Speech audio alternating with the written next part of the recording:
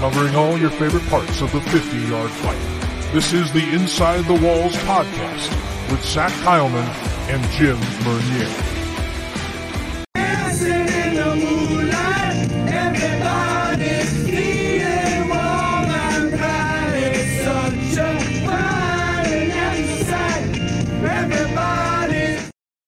Oh, we are dancing in the moonlight. And boy, oh boy, are we just going through, finally getting through, that is, one hell of a week. Welcome in, fans of the 50-Yard Fight, for episode 100 of the Inside the Walls podcast. We've made it, ladies and gentlemen. We've hit the 3-digit mark on this show, and we are glad to have had you along for the ride, especially this week for what that ride was. Jim, as I bring him in, definitely, I think, is as much as we were in the background just going, everything's okay. You know, he's probably still happy to have at least me and some guys in the other chairs so we can get through this week. Jim, how you doing, man? You just happy that we got some football in for week 5? Yeah.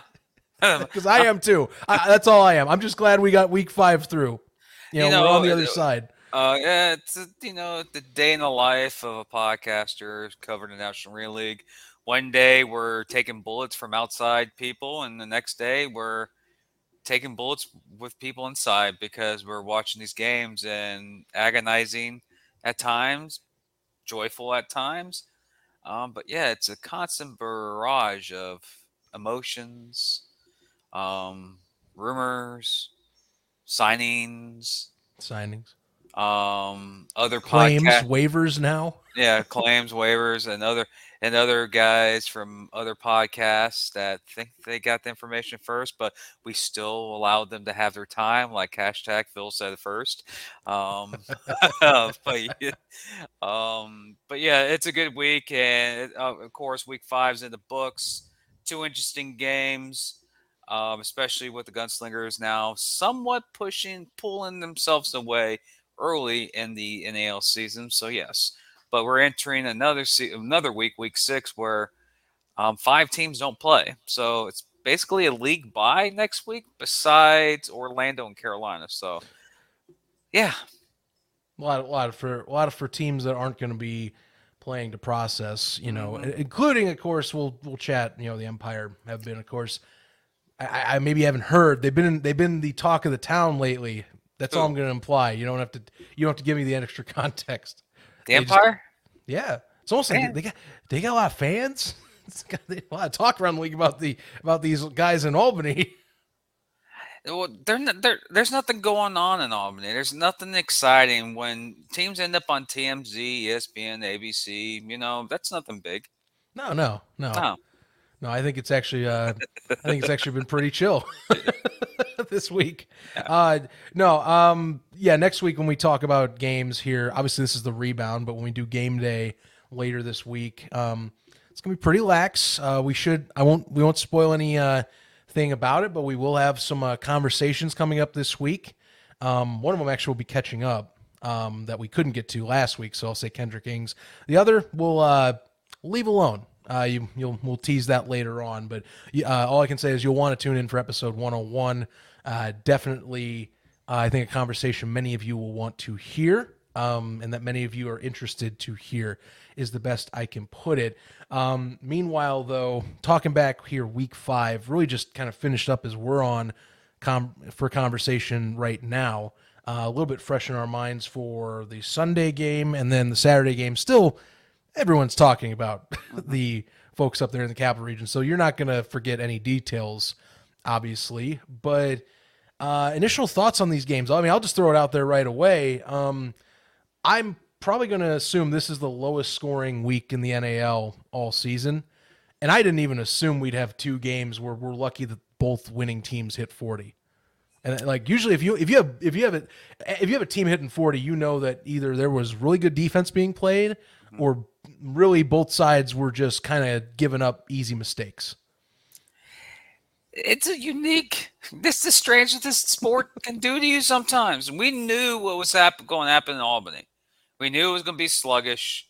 We knew it can either go 2 different ways. It can go big time offensive explosion for West Texas, Albany had, in my opinion, it's not really dumbing down the game plan, but a very basic game plan. A lot of people that I've had conversations with was thinking that Albany is going to do a lot of RPO type of style offense, let it go through the quarterback most of the time.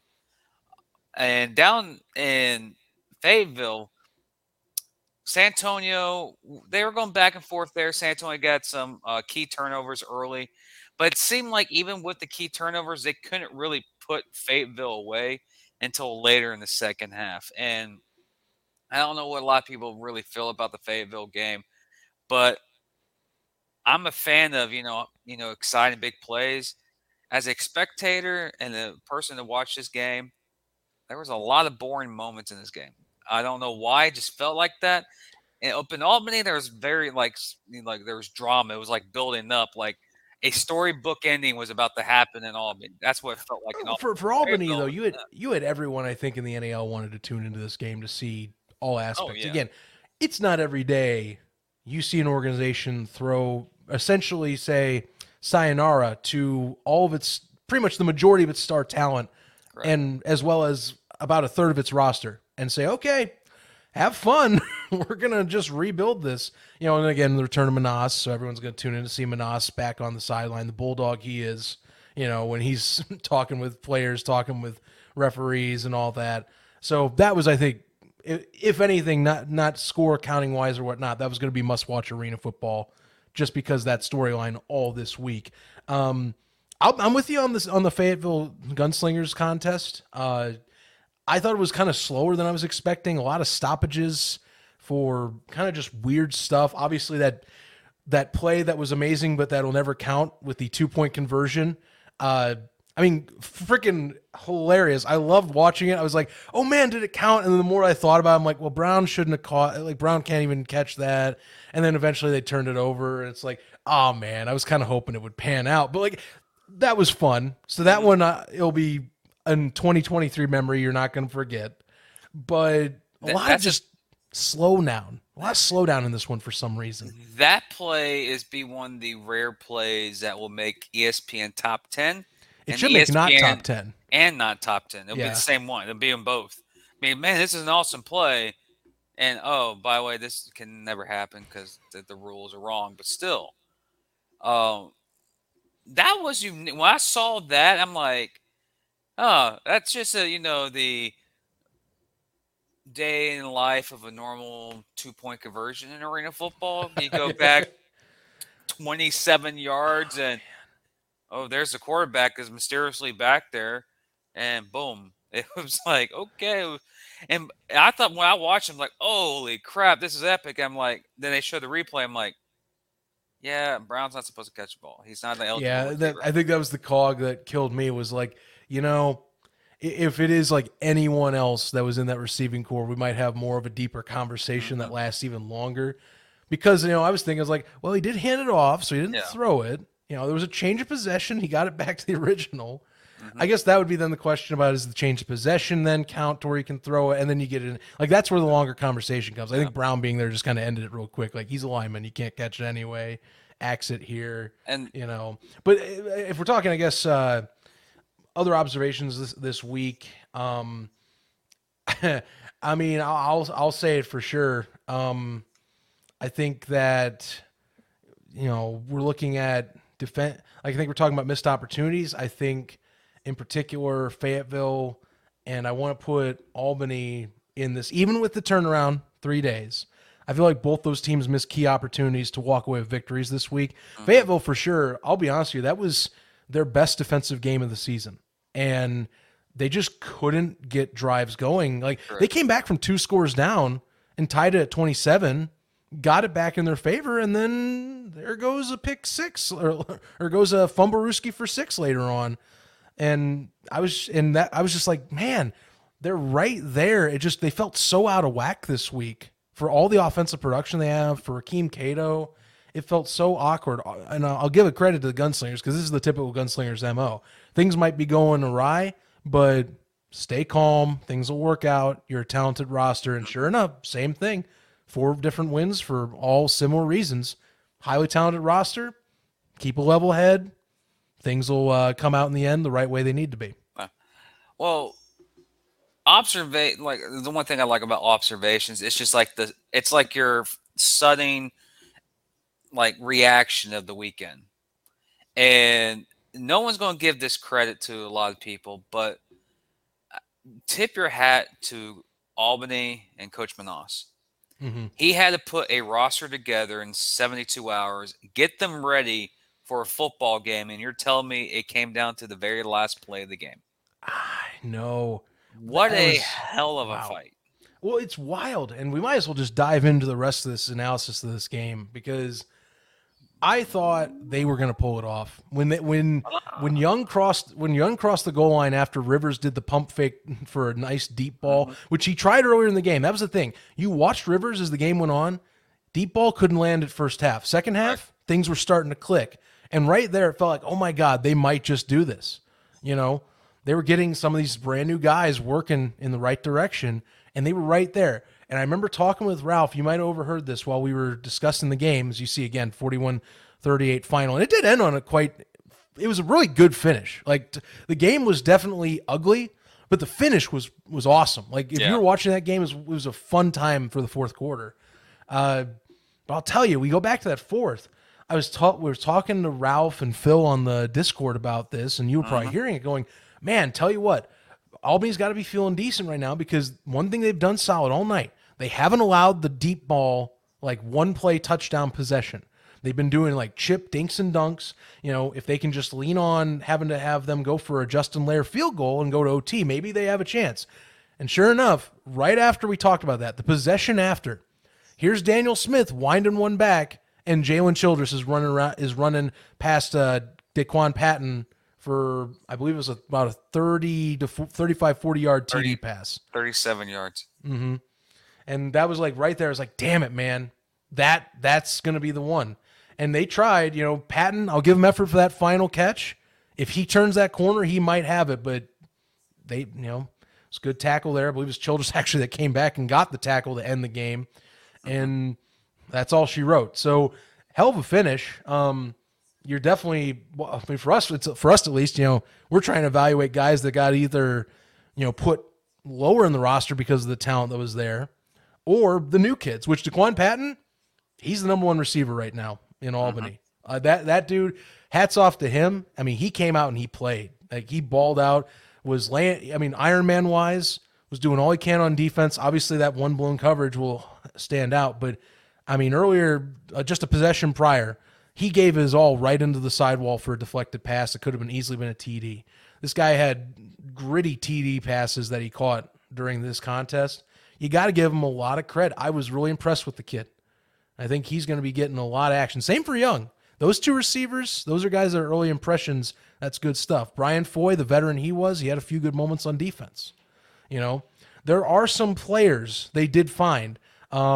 Obviously, though, and Jim, I think I'll let you tee this off.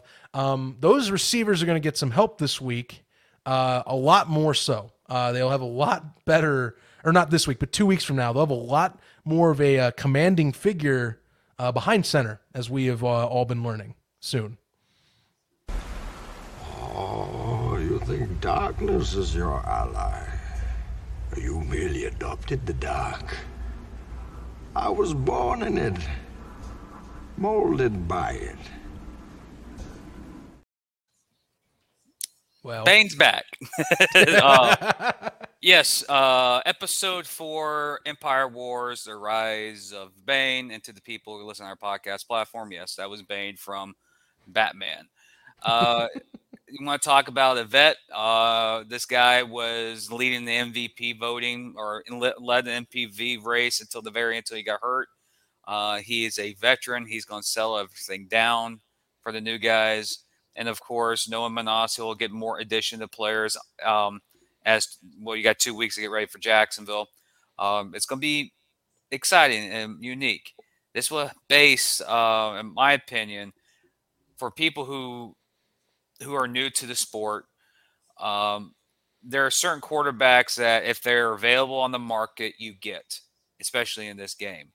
Those names are Arvell Nelson, Jonathan Bain, Sam Castronova, Mason Espinoza. If he decides to return, he's not going to return. Just saying if he was available. Yes. But those are the guys you want to grab because those are the big names. And of course, the legend himself, Tommy Grady, if he decides to play again. But I think he's good in retirement. Bain's that type of individual. Bain will come in. He'll know he's played every offense, so it won't take him 3 or 4 weeks to get used to an offense. He knows what's going to be there. And you have a guy who can be that captain role, that veteran that can calm the not the masses, but calm the frustration for Albany. There were some things he saw last week that Albany was very limited on. That's Rollins. Was it Rollins again? Roland Rivers. Roland Rivers. Couldn't do because it was his first game. Bain's different. He already knows a lot of the game plan. He went to Iowa, playing the Barnstormers. We've had conversation for him in the past. He prefers the arena game over the indoor game. He doesn't agree that 5 people can go in coverage in the indoor game. You only have 3 receivers. He thinks that's kind of unfair. But he'll go to Albany. He has a good coach, and guys like Wade and guys like Young, they will, you know, their opportunities will escalate. They will have better opportunities. And when you have a quarterback that's been there and done that, who has been in the trenches, who's been into some top matches, Bain will find those guys. Go watch it. For the people in Albany who don't know who Bain is. He's the quarterback that beat you guys 3 times last year in the regular season. But you beat him in the championship game. He had one bad game last year, and it was the championship game. The rest of the year, he was the top quarterback in the league. Stat wise, I still think it's him, Nelson and Castronova were neck to neck last year in overall performance. But Bain was, from the people I've talked to, he was leading the MVP voting until he went down with an injury. I think he wins MVP if he doesn't go out with an injury in San Antonio. And this is the thing, I do believe, this helps the league continue to be that competitive every week kind of thing. If anything, Albany fans have to rejoice because I'll admit there's definitely items that, we wish Sam Castronova was still in Albany. That's no secret for us at this show. But to have the guy that comes in and has been a consistent dominant threat in this league, and you're pairing him up with Ben Bennett, who has, we're talking a dude that has plenty of great history in the NAL and arena in general as an offensive mind. That's a wonderful formula to have for, again, a young receiving core that doesn't really have many veterans, I would say, on it. Donovan Raspberry and Patton just being on the team this year, it's very limited. That's about it, And Raspberry, it's funny, Raspberry only caught 2 passes this week. Patton and Young are right now looking like they are the ones that are coming out. Bain obviously is great at distributing the ball, so keep an eye on that. And that means anyone's fair game. There's 2 weeks in between. They're going to probably sign plenty more players, knowing Manas and company. But that's a good addition. So we'll definitely touch more on that as we go 2 weeks from now. But that's on the other side. I actually thought Roland Rivers, like I said, when we talk about the game in general from Saturday, first half you could tell wasn't fully clicking. Dude loved the deep ball, just couldn't get the angles right, couldn't get the touch on the ball. And then second half started getting some things. He did throw 3 picks, but again, West Texas wasn't really helping themselves either. Actually, if anything, Albany did what Tom Manas was saying, is that they were going to be aggressive, and the Empire did do its part to keep this game within arm's length the entire time on that side of the ball. So there's that. So Rivers, I thought, serviceable. Was kind of surprised that he's let go. But again, I don't think it's any slight to him. I think Rivers is a guy looking for a new opportunity to get more action in than just a game. So I don't know if that's it or what, but they obviously have decisions. Bain being there is good for later on. Jim, what do you think about West Texas, though? Because I think that was one of the things we were talking about was that, West Texas to us I think a lot of us thought they should have gotten this win and that we had them pegged for this win. I just was surprised that it got this close, maybe. I think that was what got me was the Warbirds. I'm super glad they got this first win, but I'm wondering how this will pan out now for the rest of the season, given that the Empire aren't going to be the same team after this week, and the rest of the league has definitely made upgrades to where you wonder where the Warbirds will go with this. Trayvon Shorts, I will put out there, definitely was an excellent addition. He was impacting everywhere, and that speaks to the talent that gentleman holds, even when he was in with the Empire. Well, what benefits West Texas is that they get the win, they got the W. They're 1-3. They're in the mix, or in the muck. Still need to make T-shirts for that. You should. We need to.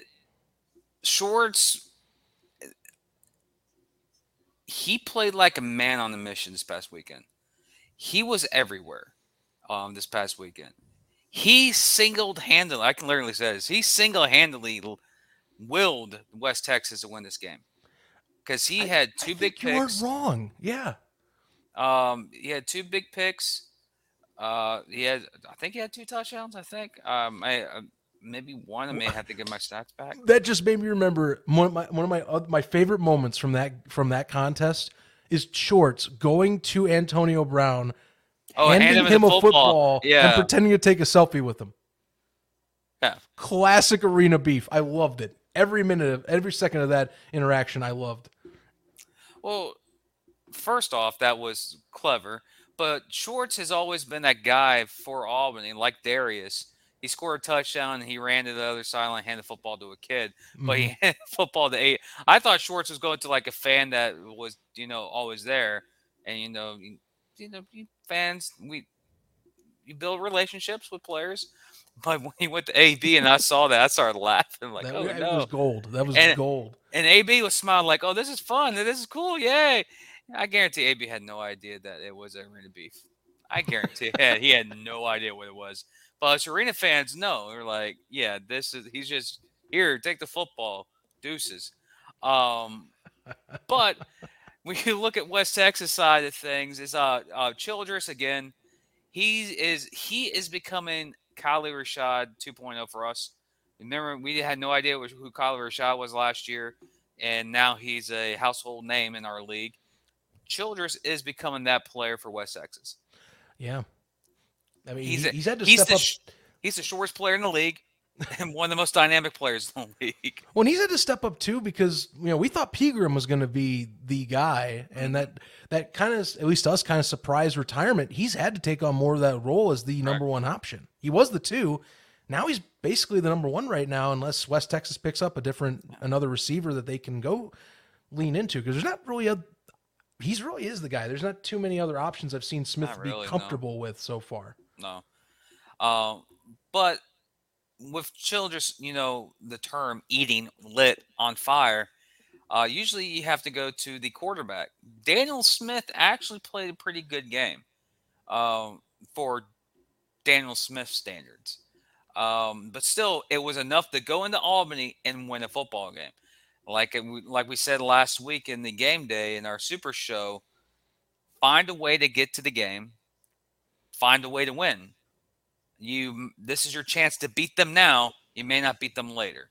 Right. And they got the win. And Daniel Smith improved, but one of the guys that really stood out, besides on the defensive side of the ball, was Kerry Starks. Yes, and he was crucial in the last drive of that game. Exactly. The play before, he gets a sack to basically, you have to make a decision on that. Because you had 2 passes in that scenario. It was about 12 seconds on the clock. They could have gotten maybe like a 10, 15 yard to get it closer. Yep. And instead, he gets a sack at midfield, knocks him back about another 3 yards. I mean, that changes the game on how Ben Bennett had to call a play right there. Yeah. Also, in this game, I liked how the adjustment happened when Albany first, like the first two possessions, how Albany was using shotgun for a quarterback, which I wasn't surprised because usually for a young quarterback who doesn't know what he's is entering the game, doesn't know the game plan, or doesn't know the reading style, usually put in a shotgun and get that little read option type of scenario. It took West Texas about two possessions to know what they were doing, and then when they adjusted, the game got closer. This game, unlike the game in North Carolina, had drama, had intensity, had the ups and downs of a football game. You saw a young star rising and young. You saw that the guys in West Texas. You had the former Empire players who play at West Texas stand out. It was a big bag of emotions. I saw the fan on Twitter tag Albany, West Texas, and he put Cecil Shorts on Cecil Shorts, and then I think he tagged Cornelius Lewis in this tweet, someone from Albany, and put the Anchorman gif of Will Ferrell that's in the glass case of emotion, and he puts Right. it because this game reminds me of this right now, and I looked at that gif, I'm like, that's a perfect analogy of what that football game was.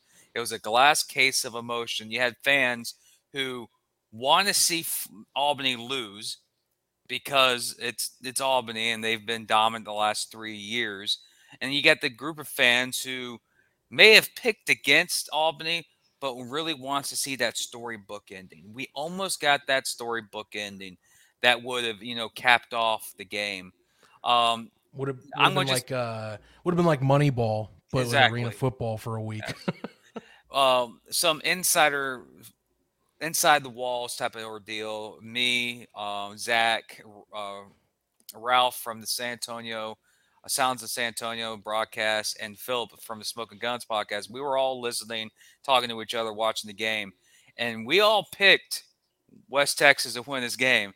And at the very end of the game, we're like, "Come on, Manas, pull off the storybook ending. Let's switch the tide." But it was even with the low scoring game, it was a very intense ending, which give the credit to Manas again. Manas again. Manas. There you go. Manas. Manan. Just don't call him Minas, and you'll be good. I've heard that one this week. That one, no. Come on, guys. So we're going to talk about the Albany Empire and the Albany Empire. Anyways, I'm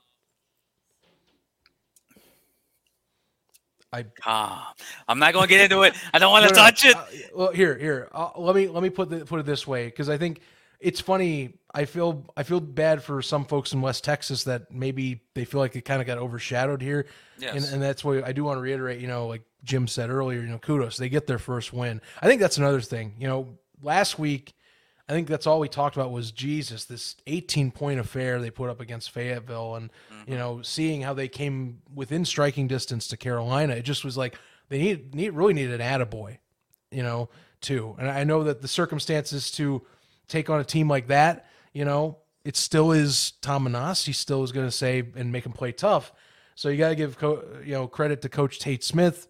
They came out on top. Smith was very much, I think that's the most animated I've seen him in a game so far. Yes. Because I think the intensity was definitely there from the crowd, from both sides coming towards the fourth quarter. Some of the calls having to do like reviews. A few of those reviews in the second half definitely had a lot hinging on them. And I think you just had both coaches going, I'm going to get my point across to you at some point. At one point, it looked like the arena crew is going to set up a WWE ring. You're going to have two coaches go at it. Like, oh my God, it's Hell in a Cell. And Tom and Tate are stuck in there. Not the chair. Not the chair. That's one thing I liked about this game. It was just up and downs with emotional, like a glass case of emotion from that tweet I saw. It was, even though, again, with the low scoring, this game in Albany had so much more on it because it was the uncertainty from one team. But on the other side in West Texas, we had one major fan in West Texas who pumped it up all week, and he destroyed the Death Star, and that's Top Gunner. But I don't care what the situation is in Albany, what's going on the field or off the field. West Texas did it. They went on the road and got the win. Yeah. And Get the wins when you can. Well, and I think they're going to get better too. Again, they picked up 2 quality Empire players Shorts this week. makes them better. Yeah, well, Shorts' running ability, again, they've continued it, and I think Smith was smart. You know, he saw what Ware was doing with him the past year and a half or so, and they implemented it. You know, I'll admit, later in this contest, I was kind of scratching my head. They got away from it a little. I was like, why aren't they just letting them run the ball more if they can't get the passes to guys? And, you know, they still, though, I think that, you know, Shorts said it best on Facebook after the game. He said, hell of a team win with the new squad. We got stuff to work on, but it's a good, pretty much it's a good start. We got stuff to work on. We'll keep building this. And I think that that's what they needed. It's a good win. And now you get Shorts working alongside Starks. I think that helps take some pressure off Starks as well. Because, I mean, up until Shorts joined this week, as well as Hollins, I mean, Starks was kind of the guy that you're looking to. Savante Davenport's, of course, in the secondary. But, I mean, really, it's been kind of limited production-wise for that end of the ball. And I think that's something they're looking to really improve moving forward. And then, again, offensive identity, you know, if you get Shorts and you can get them consistently running off the side of one of your tackles or, you know, just being shiftier in the running game, you know, that gives a little bit more leeway for Smith to kind of just buy some time or get the offense off, or the defense that they're playing off balance a little too. Shorts will help Daniel Smith improve because you have that safe shield or that reliable guy right there for your running back / tight end. Shorts is a vet. He knows what he needs to do. What you don't need to teach him where to go. He already knows some of these game plans, and also he can go in there in defense because he was that man in Albany. He can go on the boat, play the jack. That's one thing I look at that backfield of West Texas. They got Starks and they have Shorts, Jack and the Mac. Yes, sign me up. That's a core right there. And they did enough to confuse / frustrate a very inexperienced quarterback and an offensive line that was put together quickly too. That too. Yeah. But they did go on the road. They did get the win. They're 1-3. Every team in this league has a win. Matter of fact, I do have that. The standings. Let's talk about that. Which is very odd. Albany is 7th. I would have never thought to see Albany last place. A lot of new stuff with the Empire. It's so awkward to see that. They're 1-3, plus 25 in point differential, and they're 3 games back of first place. 6th place is the Warbirds, 1-3, minus 59 point differential. They're 3 games back. Predators are 1-2, negative 61 in point differential, 2.5 games back. Then you have the Mustangs and the Sharks, both at 2-2. Sharks have the tiebreaker over the Mustangs of the head-to-head. Sharks are plus 46, 2 games back, and the Mustangs are plus 24, 2 games back. Cobra stand alone in second place at 2-1 with plus 8 point differential. They're a game and a half back. And on top of the mountain after 4 weeks, Coach Shaw, Arvell Nelson, Kylie Rashad of the Gunslingers, 4-0, 17 point differential. So I have a question for you, my friend. Seeing that the Gunslingers won more by 2 points, does this game count as a win? Wait, sorry. Can you repeat that question? Oh, you didn't hear me again? Seeing that the Gunslingers won a game by more than 2 points, is it safe to say that they deserve to win that game? Because there was fans up in Albany, there was fans in Jacksonville saying, they only won by 1. That doesn't count. Well, they won by 17 today. We aren't playing that game. No, they deserve that. Again, we've talked about it in kind of the first initial thoughts, and we'll jump into this game in Fayetteville, North Carolina right now. Again, final score for that is the Gunslingers. That's the storyline as you see on the tagline if you're watching on video. Gunslingers eventually pull away later in the fourth quarter, win a game, a defensive battle. Again, defensive battles this week. I expected one of them to be that way. I was shocked when this one turned out this way. 40-27 victory again for the Gunslingers, coming out on top at the Crown Coliseum. And, I think that narrative, like, you win by a few points. The point differential doesn't matter. What matters is the win-loss column. And again, we've talked about win-loss, yes. Yeah, the win-loss column is what matters. Fred Shaw, Jeremy Richardson, that whole staff has done an excellent job with veteran quality talent that's been brought in. The Gunslingers brought in a hell of a roster and have kept that up to where, there's a reason they're here. I mean, again, they keep calm. These are good veterans. They stay collected. They know that it's a 4-quarter game. Arena's hectic. You can make backup possessions. You can make backup points if you're good enough and you stick to the grindstone. And that's just how the Gunslingers have been playing it this year. Things get down and out. They stick to it. They find opportunities. They capitalize. They get back in the driver's seat. And this is another one, I think, maybe not as much so with trying to come from behind, but, Fayetteville made it tough in the third quarter. They brought 2 possessions back on them to where you had to, the next drive, Gunslingers had to say, okay, we need to respond.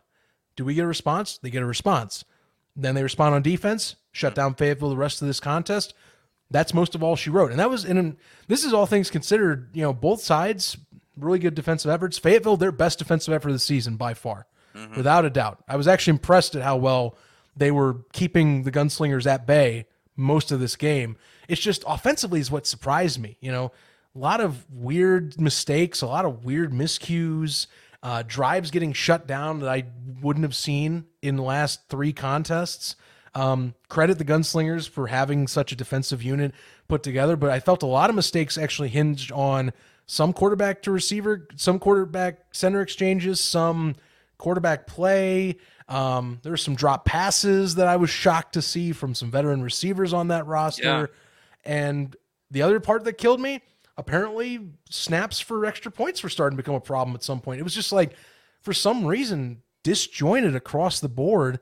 You almost hear me talk about this and you almost think, damn, they're lucky to even got 27 on San Antonio this week, or to even be tied at one point in the third quarter to where they could have been possibly getting a possession ahead if they stopped them. That's what was shocking me. Fayetteville's defense came to play. New additions have come to play. They have adjusted well, but you still have to play the whole game on the other side of the ball correctly. Put it all together. Every phase has to work in junction at some point. Do they really? I mean, they should. If you want to be a competent playoff team, you should. I mean, look, right now, that was as much as we knew that could have been a loss. I mean, we'll see in next week with Orlando, but Orlando, again, they got that nice win against Jacksonville. They don't look like such a pushover anymore. The point differential points it out, but that's from one beatdown against the Empire with a brand new quarterback. They're not going to be a pushover, and you got them nipping at the back. Now you got West Texas. Yeah, we just talked about how West Texas had a few moments where we were worrying there, but they got to win now. I mean, you have a team. Don't take slip-ups. It's a pretty tight-knit group. And now the Empire are going to get Jonathan Bain. Sure, they play Jacksonville in 2 weeks, but there's a whole season left, like a whole half a year that you can recover wins on. It's not going to be an easy fight. You got to take them where you can, and especially a contest like this where it felt like they were there. They had shots to be there and walk from North Fayetteville with an upset. That's got to sting for Coach Gunning's group. Yes, it does. But that's what the glory is of the muck, man. That's the definition of the muck. Yeah, now there's 1.5 games that separate from number 2 to number 7. So if you want parity in this league, you got parity right now in this league. This game, there are 2 players I like. Well, actually 3 players that I want to 4 players actually to now. Sorry, I went from 2 to 4. Fayetteville side, I want to say Kendrick Ings is still the man. The offense goes through Kendrick Ings. The kickoff return early in the first half was crucial in the game. He made some big plays throughout the game. When Cato needed a guy, Ings was there to get it. So of course, Kendrick Ings is a man to we say man with a plan. No, not really. Just he was there.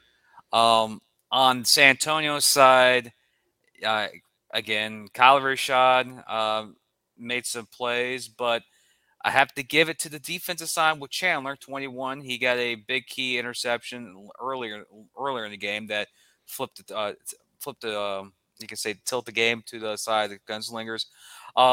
Position group defense for Gunslingers. They made crucial stops in the late first half against Fayetteville, and made a big goal line stand in the fourth quarter that really solidified the victory for them.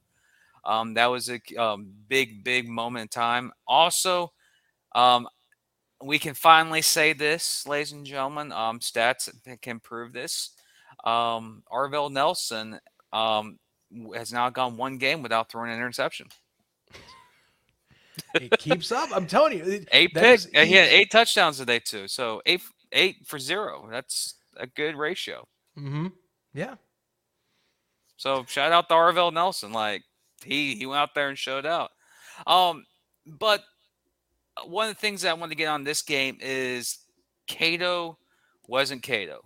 No. The last 3 games, Cato was balling out. Of course, the first loss to the Sharks, he didn't play the second half, but it started early for Cato. He threw a fade route to the left side of the field. Apparently, I think he was throwing the long or Lance, and he just faded it, and the receiver did like a 5-yard cut, except for going a fade, and Chandler was there for the interception. He was hanging a lot of his footballs today, and it reminded me, you mentioned this in the pre-show, it reminded us of Cato from Orlando. Like he had a little regression in this game. Yeah, he took a step back. It was so awkward to see. You know, I was almost rooting in a sense like, hey, I know this is there. The last 3 weeks, I know you're better than this. Like, click it back in, and yeah. Couldn't get it done. You know, and I think, again, not just him. There were a few times on drives I was like, I saw Trey Long drop like passes right in between the fingers. I saw Kendrick Ings dropping passes like that, you know, and it was like a few of those things stuck out. But Cato, it felt like, was a kind of the main catalyst on a lot of the offensive woes that held back what could have been a potential, maybe not an upset effort, but like, it felt like it wouldn't have died out with a whimper in the fourth quarter the way it did. Well, it would have been an upset, kind of.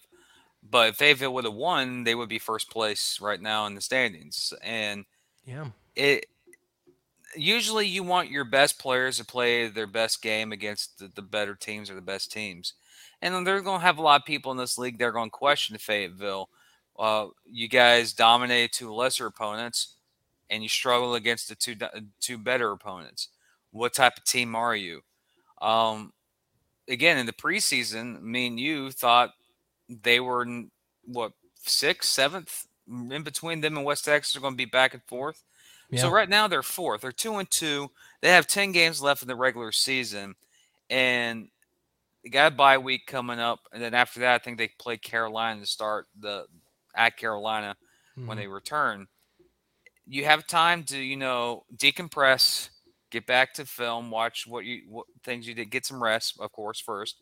Watch some film, see where you made the mistakes at. And the mistakes were, at the time in the game, were pivotal. But looking back at the game, I think a lot of it was due to what we saw. We didn't see Cato from last week in this game. We saw Cato from Orlando days, where he was rushing the ball, putting too much air in the ball, and running out of the pocket, think he's being blitzed, and he has a nice pocket. That was the Cato that we saw last week. Also, I don't know I think it could be the AC was on too high, because Kyle Rashad, Phillip Barnett, Long, Lance, Kendrick Ings, everyone was dropping footballs today. Turn down the AC. You can keep it cold, but don't have max air. We'll have to talk to the production guy over there, Matt Wolf. We'll have to ask him if that was a little hot in the building. I don't know. That was just the receivers couldn't, like, Kyle Rashad dropped 3 consecutive passes. You don't see that. That's a little weird. Like, he's pretty automatic for a throw almost all the time. And credit, I mean, still, when as usual, he gets the ball in his hands. I mean, for a small guy, like, we've been told about some of his off-season workouts he's had. I more and more watch him when they're playing, and I'm like, yeah, look, like he'll get hit and he'll bounce off guys for his size. Right. Like different than last year. I mean, last year, not saying he was a slouch, but like, he was a typical small guy. This year, I fully expect him. He breaks a tackle every time he gets the ball because he just fights for it a little harder now. He's dynamic. Yeah. He's living up to the hype that we put. Well, not us, but what I guarantee what he does and what his family does, put pressure on him being the best you can be. No, it's not an RV commercial, but still. Getting that Fort Bragg spirit, I see. Yeah. But he dropped a couple passes like that's not Kyler Rashad. Also, even the special team side of San Antonio was, they made some decent returns, but it wasn't like an all my return. Fayetteville was the one that was doing the, kickoff returns back for touchdowns. But one thing about San Antonio could have been the deciding factor in this game is Drew Pearson's. Again, like the final score is 40-27. 6 of those points were deuces. But Maya got a deuce. There's deuces being made in the NAL game. Like, oh my God, here we go. But overall, this game was unlike the one in Albany. These are both 2 low-scoring games. But the drama in Albany was there. It wasn't there in Fayetteville. No. There was moments in the game that where it could have been, here build up, but never got to it. But the big stop that Fayetteville got in the end of the first half that didn't stop San Antonio from scoring, they kept this game pretty close. That was crucial. But then the second half, Fayetteville did not get that stop, and San Antonio scored. And then San Antonio made that big goal line stand at the end of the game. But when you look at this game, I just look at Arvell Nelson's stats: 8 touchdowns, 0 picks. If he's 8 touchdowns by a quarterback passing, that's incredible, especially against a team like Fayetteville that has an offensive power that we know because we've seen it. We thought this was going to be one of those 65-72 type of games, and never even got there. But when the play that needed to be done, Arvell was making the play. Cato was not, and that was a determining factor in this game. Arvell, 4 weeks into the season, 5 weeks into the season, is clear cut. In my opinion, this may tick off a lot of people. He's clear cut, in my opinion, the offensive player of the year because how he's been playing. Probably MVP. Well, but usually MVPs usually go to the best teams in the league at the end of the year. But this is only week 5. It's way too early to talk about rewards. It is early. I mean, you got to put him in the conversation again. When you have 4 touchdowns you throw for, 2 that you run in yourself. He's a dynamic, multifaceted player. I think a little bit more too. And credit. We'll see. I think a lot hinges on kind of Sam Castronova continuing some of his stuff when he goes over to Jacksonville. Yes. And I think you also are going to see a few more candidates in other markets, I think, too, that I think step up. But at least for Nelson right now, he's in the driver's seat for that early. I think Connor Blount, if we don't have to worry about a long-term IR position, we still hold that regard. But I think right now, Nelson definitely holds that spot. And I mean, again, the Gunslingers, it's an all-around, very well-built roster. It's the most balanced roster in the NAL. There's reasons why they're 4-0. They did a great job constructing this, and I will say it's been awesome stuff. Talking about the kicking game, you brought this up, and this made me think about it, because I know Drew Pearson can hit to the net, and he's consistently not been this year, which makes me think that, and I want to ask this when we get the chance, if we do get that chance, of course, is he intentionally kicking it short? Because I feel like I know he can hit a deuce, and I've been rarely seeing him get back to the back end zone this year. Like, it feels like a lot of them have pooch kicks. Maybe I'm crazy, but it feels like they're doing pooch kicks over in San Antonio this season, which is a strategy because, I mean, if you can get back there and just stop them short of the 10-yard line, you are saving on yards. But I've been noticing that. I'm like, even Amaya this week hitting a deuce, I'm like, okay, something's up. Pearson, I know, can hit these kicks because Amaya wasn't hitting them at the beginning of the season, and now he's hitting them. How is Pearson not hitting them? And I'm only asking because, again, that's points that you're leaving off the board for someone I know that can hit those kicks and get deuces on kickoffs. So I got a question. I'm hoping someone has the answer. I think this strategy for a lot of these kickers, I think from the coaches, I think they're trying to tell the kicker to kick underneath the bar, the net, but above the wall, like right in there. I mean, Like, it stops you from returning. Exactly. But it's not like the old AFL days where the kickers were kicking the football, 50 feet up in the air and let the ball roll down. Yeah, it's we know what Drew Pearsons has done. Maya, we question how he can even get to the nets, and today he was getting to the nets, got himself a deuce. So they almost had two. There was another one that sunk just below the bar where I was like, I thought that crap, was he in. can get back there. Yeah, when he kicked that, I'm like, oh, that's a deuce. And there the guy's like, oh, it's just low. I'm like, oh, okay. That's the point. But again, the kicking game wasn't really a major issue, but I am going to steal something that a colleague of ours is. So I'll have to put it on the bottom because he did say this first because he talked to Drew Pearson. He, good one. Drew Pearson said that when he's not kicking deuces, he's dropping deuces. when Phil said it's like, I got to use this in my next show. I got to. Win or loss with San Antonio, I got to drop that. No pun intended, but I had to do it. We all we all think about it, okay? You use a word like deuce in a sport. Everyone at some point, if they're new to the sport, or even if you're a veteran following the NAL, you're still you still chuckle when you hear that over a broadcast. An announcer saying it's a deuce, yeah, and I'm like, yes, that's funny. And then I go back to watching the broadcast because I'm just like, it's our little inside joke, even though it's pretty much right in front of you. But to close out the coverage of this game, San Antonio's 4-0. You're on top of the mountain. For San Antonio fans, look at last year's Carolina team.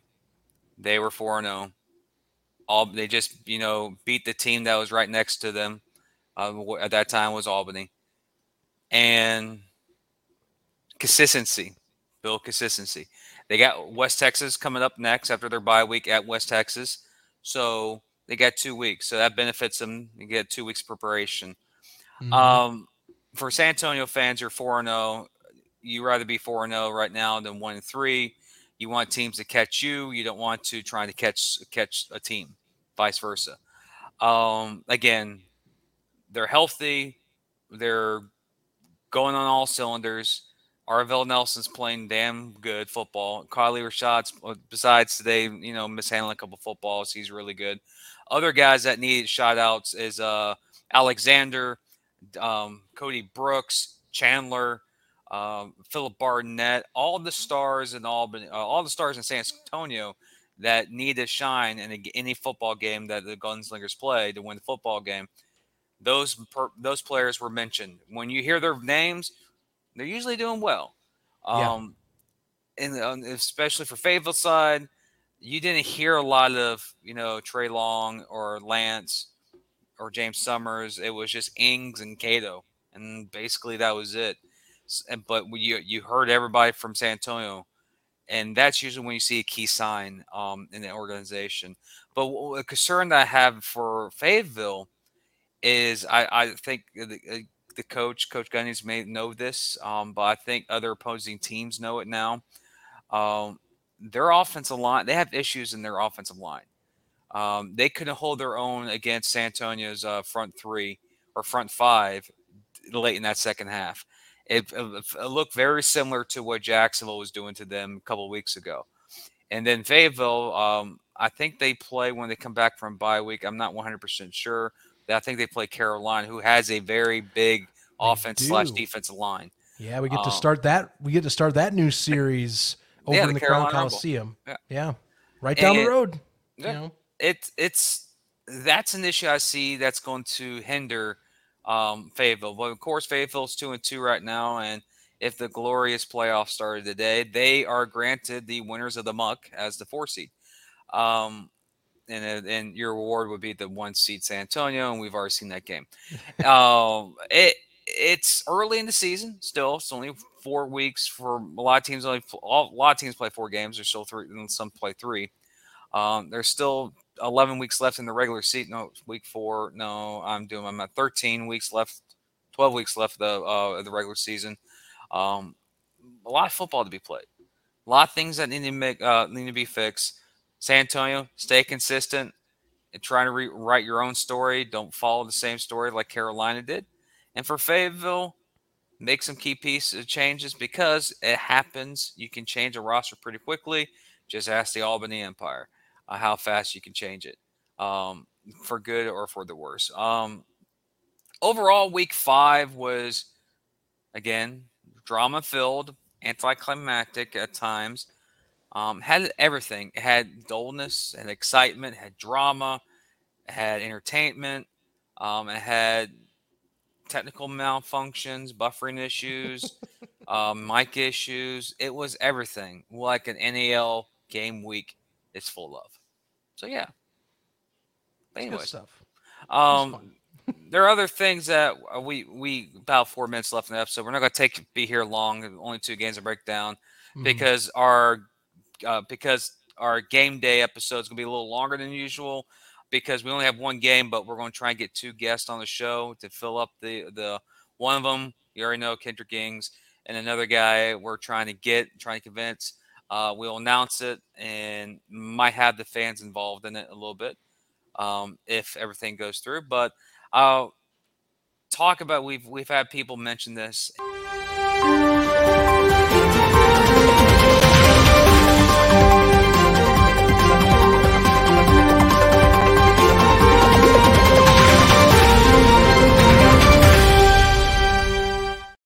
And we're in once more for a bit of an update on some of your NAL teams and really some of where some of the biggest stars in the NAL are going after the massive exodus from Albany, New York.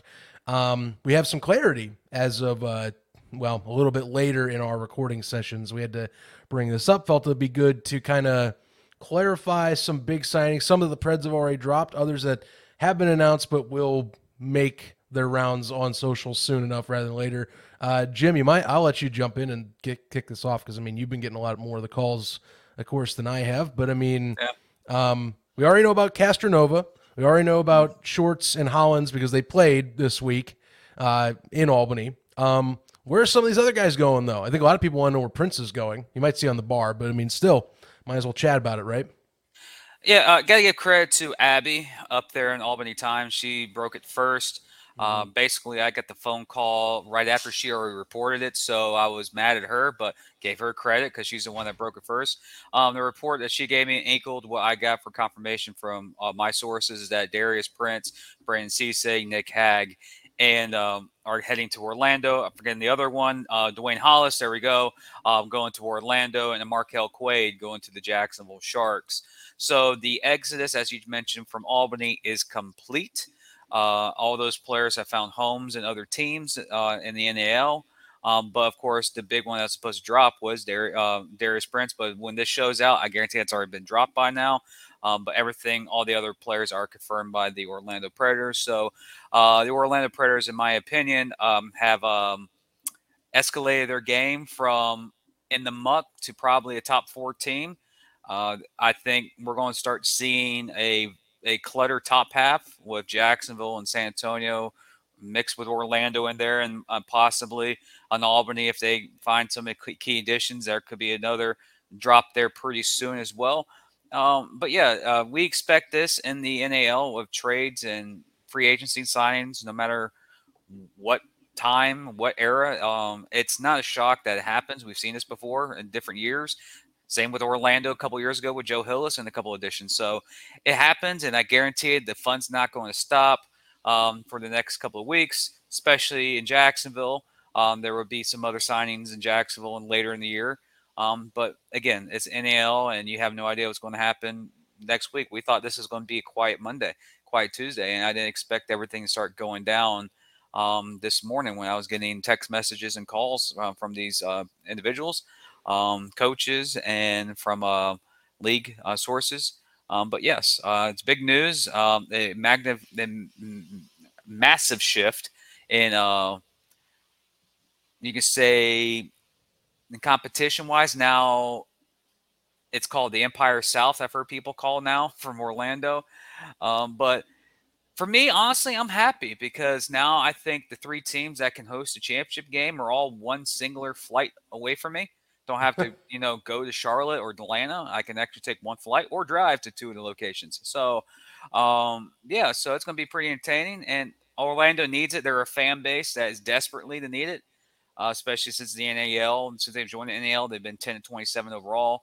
So with all these big additions, will help change the narrative and help change the tradition there in Orlando to what we know who they are from back in the old AFL days in the 90s and the 2000s, where they were multiple time champions and playoff contenders every single year. It's going to be nice to see Orlando back in the fold in the playoff conversation in this league. See, that's my angle, is that I think for the Preds, you get this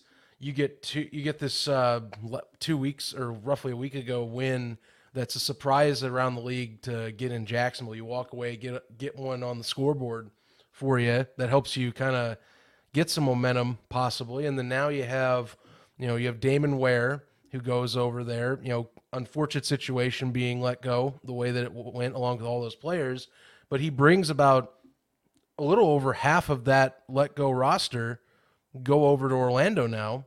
And Herky Walls, he's coming off probably the biggest win of his coaching career, at least in the NAL, and he gets to now have a massive just bunch of reinforcements, shot in the arm, whatever you want to call it. And that not only does that help a young coach, that helps a young quarterback like Joseph Hess, who, again, best game of his NAL career that he's had. I mean, I know it's only been a short stint. Obviously, the difference between Albany and Jacksonville was outstanding for what they were able to do. And now you get arguably, I know you and I have had this conversation off air, you arguably get the best receiver in the game now on your roster. You get one of the best DB receiver Ironmen on the roster, because Wallace plays 2 ways.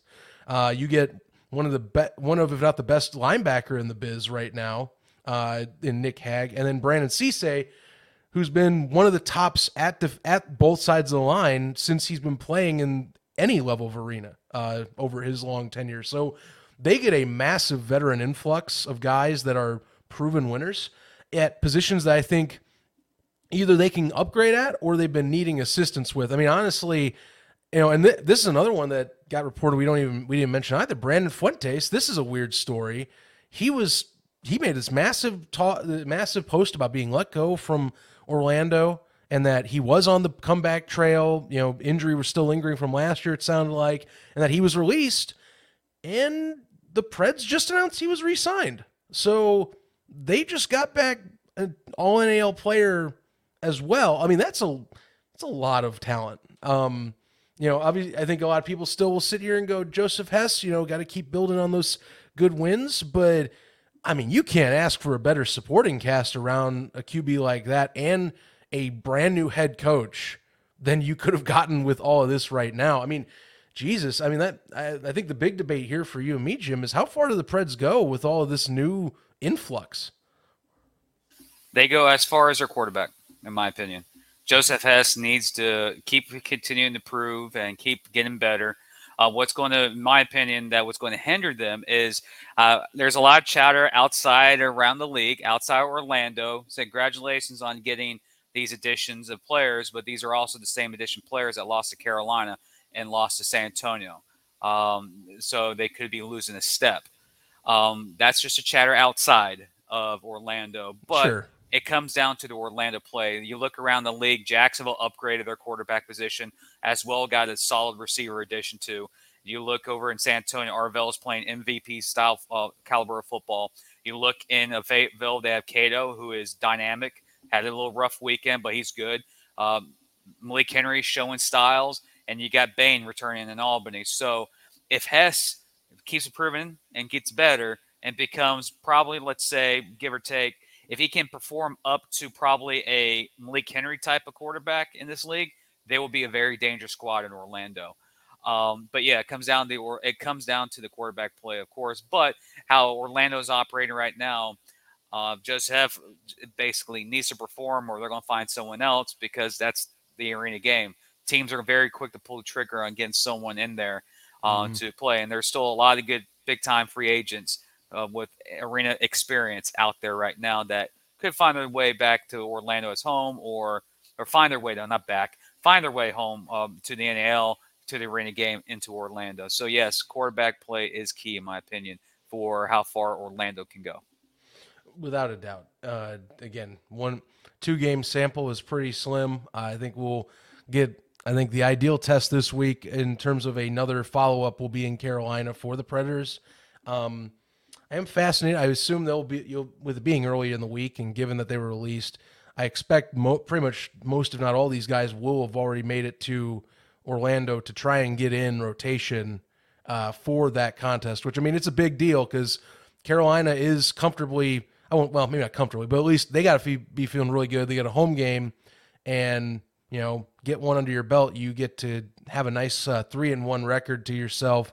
Orlando gets a win. Things get more complicated all over the board.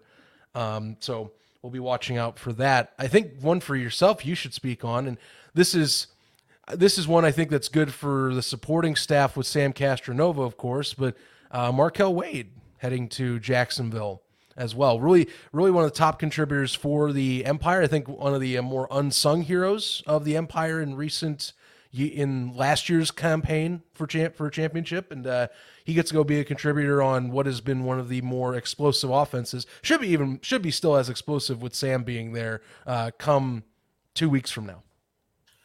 Oh, of course. It's a familiar name, a familiar player. Built chemistry up in Albany and comes down to Jacksonville. Jacksonville is very secretly having a very underrated receiving core with Solomon, Jordan Smith, Jensen, and now Wade, and possibly another name in the future that's very anonymous for the city of Jacksonville. Jacksonville's very secretly having a good receiving staff. And one thing I want to tell people in Jacksonville and with people in the free agency with the big news down in Orlando, Jacksonville probably has the best offensive line in football. And Castronova has played behind offensive lines that made him run for his life. I don't think he's going to be doing that a lot in Jacksonville. But, yes, Wade's a great addition and helped the chemistry in Jacksonville, especially with his receivers.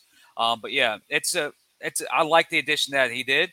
And plus, he's an lethal weapon. He had a big-time game last week or a couple of weeks ago, and he was big last year for Sam Castronova. So it's a go-to for Sam Castronova. Yeah.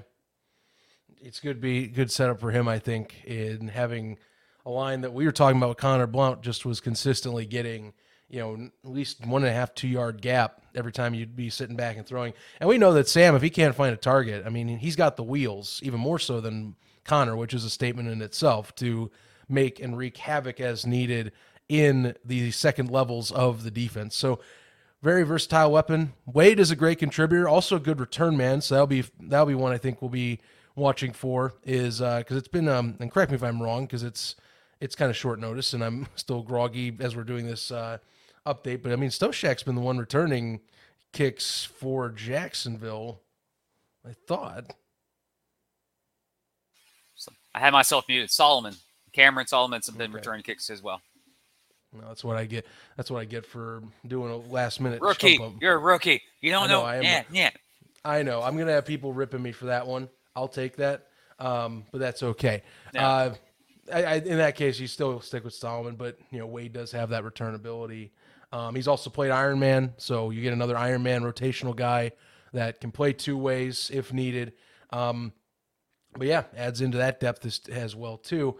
For all things considered. And I think the other bit that Abby revealed that to me is the most shocking move of them all as of today is the reappearance of Mike Korda as an NAL owner.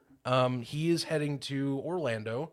He's going to be a minority owner with the Preds. That includes Nate Starling and John Chaney. And if you know the relationship between Starling and Korda, then you shouldn't be totally surprised, because that is a pair that has worked together, and Starling has helped the Empire and helped start up with, him, Tradico and company with the Empire in years past. Just things have shifted as they've moved ownerships and business opportunities. But it's amazing because you and I were suspecting that he might not be done, but I didn't think it would be this quickly that he would jump back into the game, all things considered. Same season that he sold his ownership stake from Albany. And credit, it was more of just an exchange of power, nothing crazy like that from the sounds of it. But to go and be back, I mean Orlando, it really does, like you're talking, it does feel like the Empire just moved down south, and now the Preds are just kind of taking up the reins of that old Albany, I would say Albany talent and I think grit. Well, the good saying is that New Yorkers live in New York until they get sick of New York and they move down south to the state of Florida as they get older. No, but we thought Corda was going to be associated with NAL or arena football after the Albany days. That was just our assumption. We didn't have no sources or connections. We just have a feeling that he was going to be around. But we didn't expect it to be this fast. We expect, an off season and next year he pop up somewhere, maybe an expansion team or even Orlando. But one thing that no one, basically the people that are following this league don't understand is that Orlando and Albany have great relationships.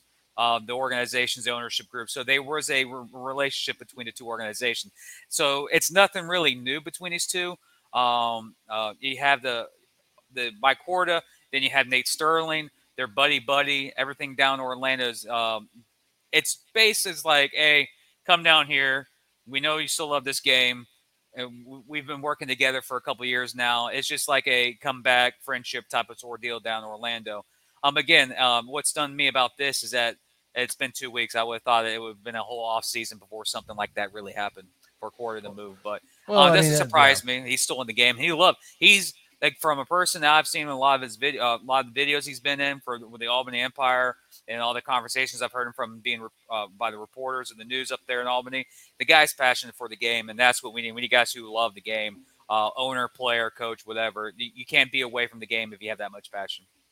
No, I mean, we know he loves the game. And I think that, circumstances in Albany, I don't think he's gone if things don't go the way they do, but we are glad that, you still see the Empire here and Corda still gets to go and is part of at least other ownership groups in the NAL. So, I think what's fascinating in this case though, is that, correct me if I'm wrong, from I remember he was on the board. That's not possible, really, right? Or at least I don't think I don't know if that would work that way anymore or not. We'll have to get clarification on that. I have to get clarification, but I know he was on the board. Yeah. Yeah, and we did. Yeah, so that was what I was saying. Is like, where does that minority owners? What I'm saying, usually see the majority owners or more the execs of the league. But I digress. We'll see how that plays out. But again, fascinating. Corda's back in the game. That really, if anything, it strengthens the Empire ownership group even more so. Or sorry, the Orlando ownership group. You see how I did that there? I'm telling you, it's all starting to meld down in Orlando to feel like the Empire reborn. I mean, even where you get Corda, I'm telling you. But it does strengthen that ownership group over there, though. How dare you! You got me ready for that one, too. I like how you were queuing me up to have that one hit. But yeah, it's like we said before, past episodes and the years that we've covered this league, the ups and downs, the transactions, the change always happens, and it's just interesting that it happened so quick in this case. But again, the dude, from what I've known, is very passionate for the game, and you can't keep a guy away from a sport that he has passion about. So Orlando, I think, has a minority owner that cares, and Orlando is going to be very competitive with these guys. And I think because of all this moves, there is already an automatically rival between Orlando and Albany now. There's Albany's rival officially is Orlando. A lot of Albany fans feel like they've been portrayed by these guys, but over what happened to circumstances in the past. Now, if Orlando get a winning record, be competitive, and let's create that North and New York versus Albany type of rivalry, New York versus Orlando type of rivalry, Florida versus New York, so on and so forth. That would be entertaining for the fans, but also the players. It builds drama. Like we had last week up in Albany with our game that had drama. More drama means more eyes on TV sets or YouTube screens, and more drama means more butts in the stadium. So, and Orlando's a fan base has been desperate for a winner for many years, and they have a great fan support. And I think this just increases the value of the team and increases them to getting more fans in the stands, where they could be touching 7,000 to 8,000 a game, which is a perfect size for a beautiful arena that is Amway. Yeah. Funny, I look more and more with that, for example, with that ownership change, Albany's reach is all over the NAL. Think about that. Corda is now part of the Orlando Predators. You know, Starling obviously was with the Empire as kind of a smidgen of an ownership there too. You've got two Albany local businessmen in Paulie Walnuts and John Kane that are part of the Cobras at this point. Kane was at one point with the Empire ownership at one point. Capital Region getting its branches everywhere in this league. Of course, you got players in West Texas. You have coaches in San Antonio. You have owners in Carolina. You have players in both Jacksonville and Orlando. So, yeah, they're touching everything. I think Fayetteville's the only one, honestly, that doesn't have anybody that from recent they could have a signing here or there. Oh, yeah, because you got Gunslingers have Arthur Hobbs over there as well, and Calvin Fantz. And then, yeah, basically the other teams just got recent pickups or had folks that were on previous championship rosters. So Fayetteville's the only one I could think of that hasn't had someone that has been on an Empire roster in the last 2+ seasons. So kind of fascinating stuff. Shows you the amount of talent that you see Menas bringing in. I mean, and we know he ain't done. You know, Bain's in. We're not going to say anything, but you've been hinting to me that, you know, there's other stuff coming, which I'm not shocked. They have 2 weeks to get ready. Knowing Tom Menas, it's recruitment. There's going to be consistent flow of people. He's going to make calls with him and his agent. So, and he said that at the press conference too. They're going to basically be doing their shtick as usual, but in a much more accelerated timeline than usual.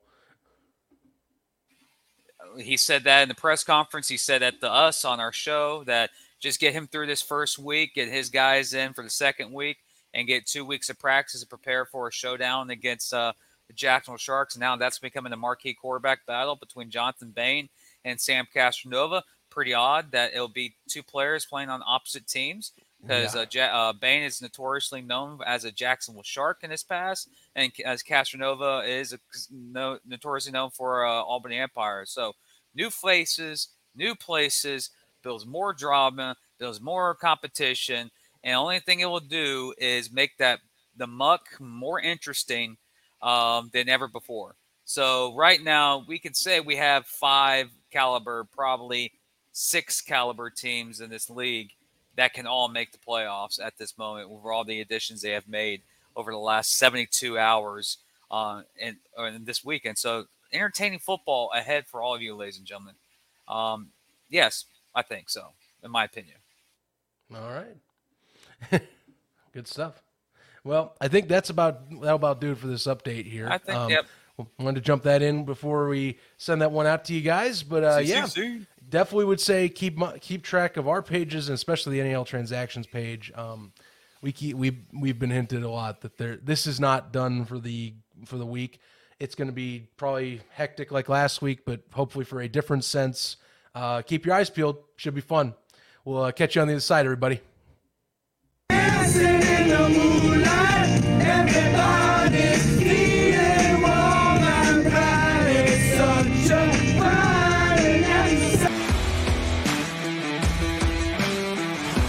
Covering all your favorite parts of the 50-yard fight. This is the Inside the Walls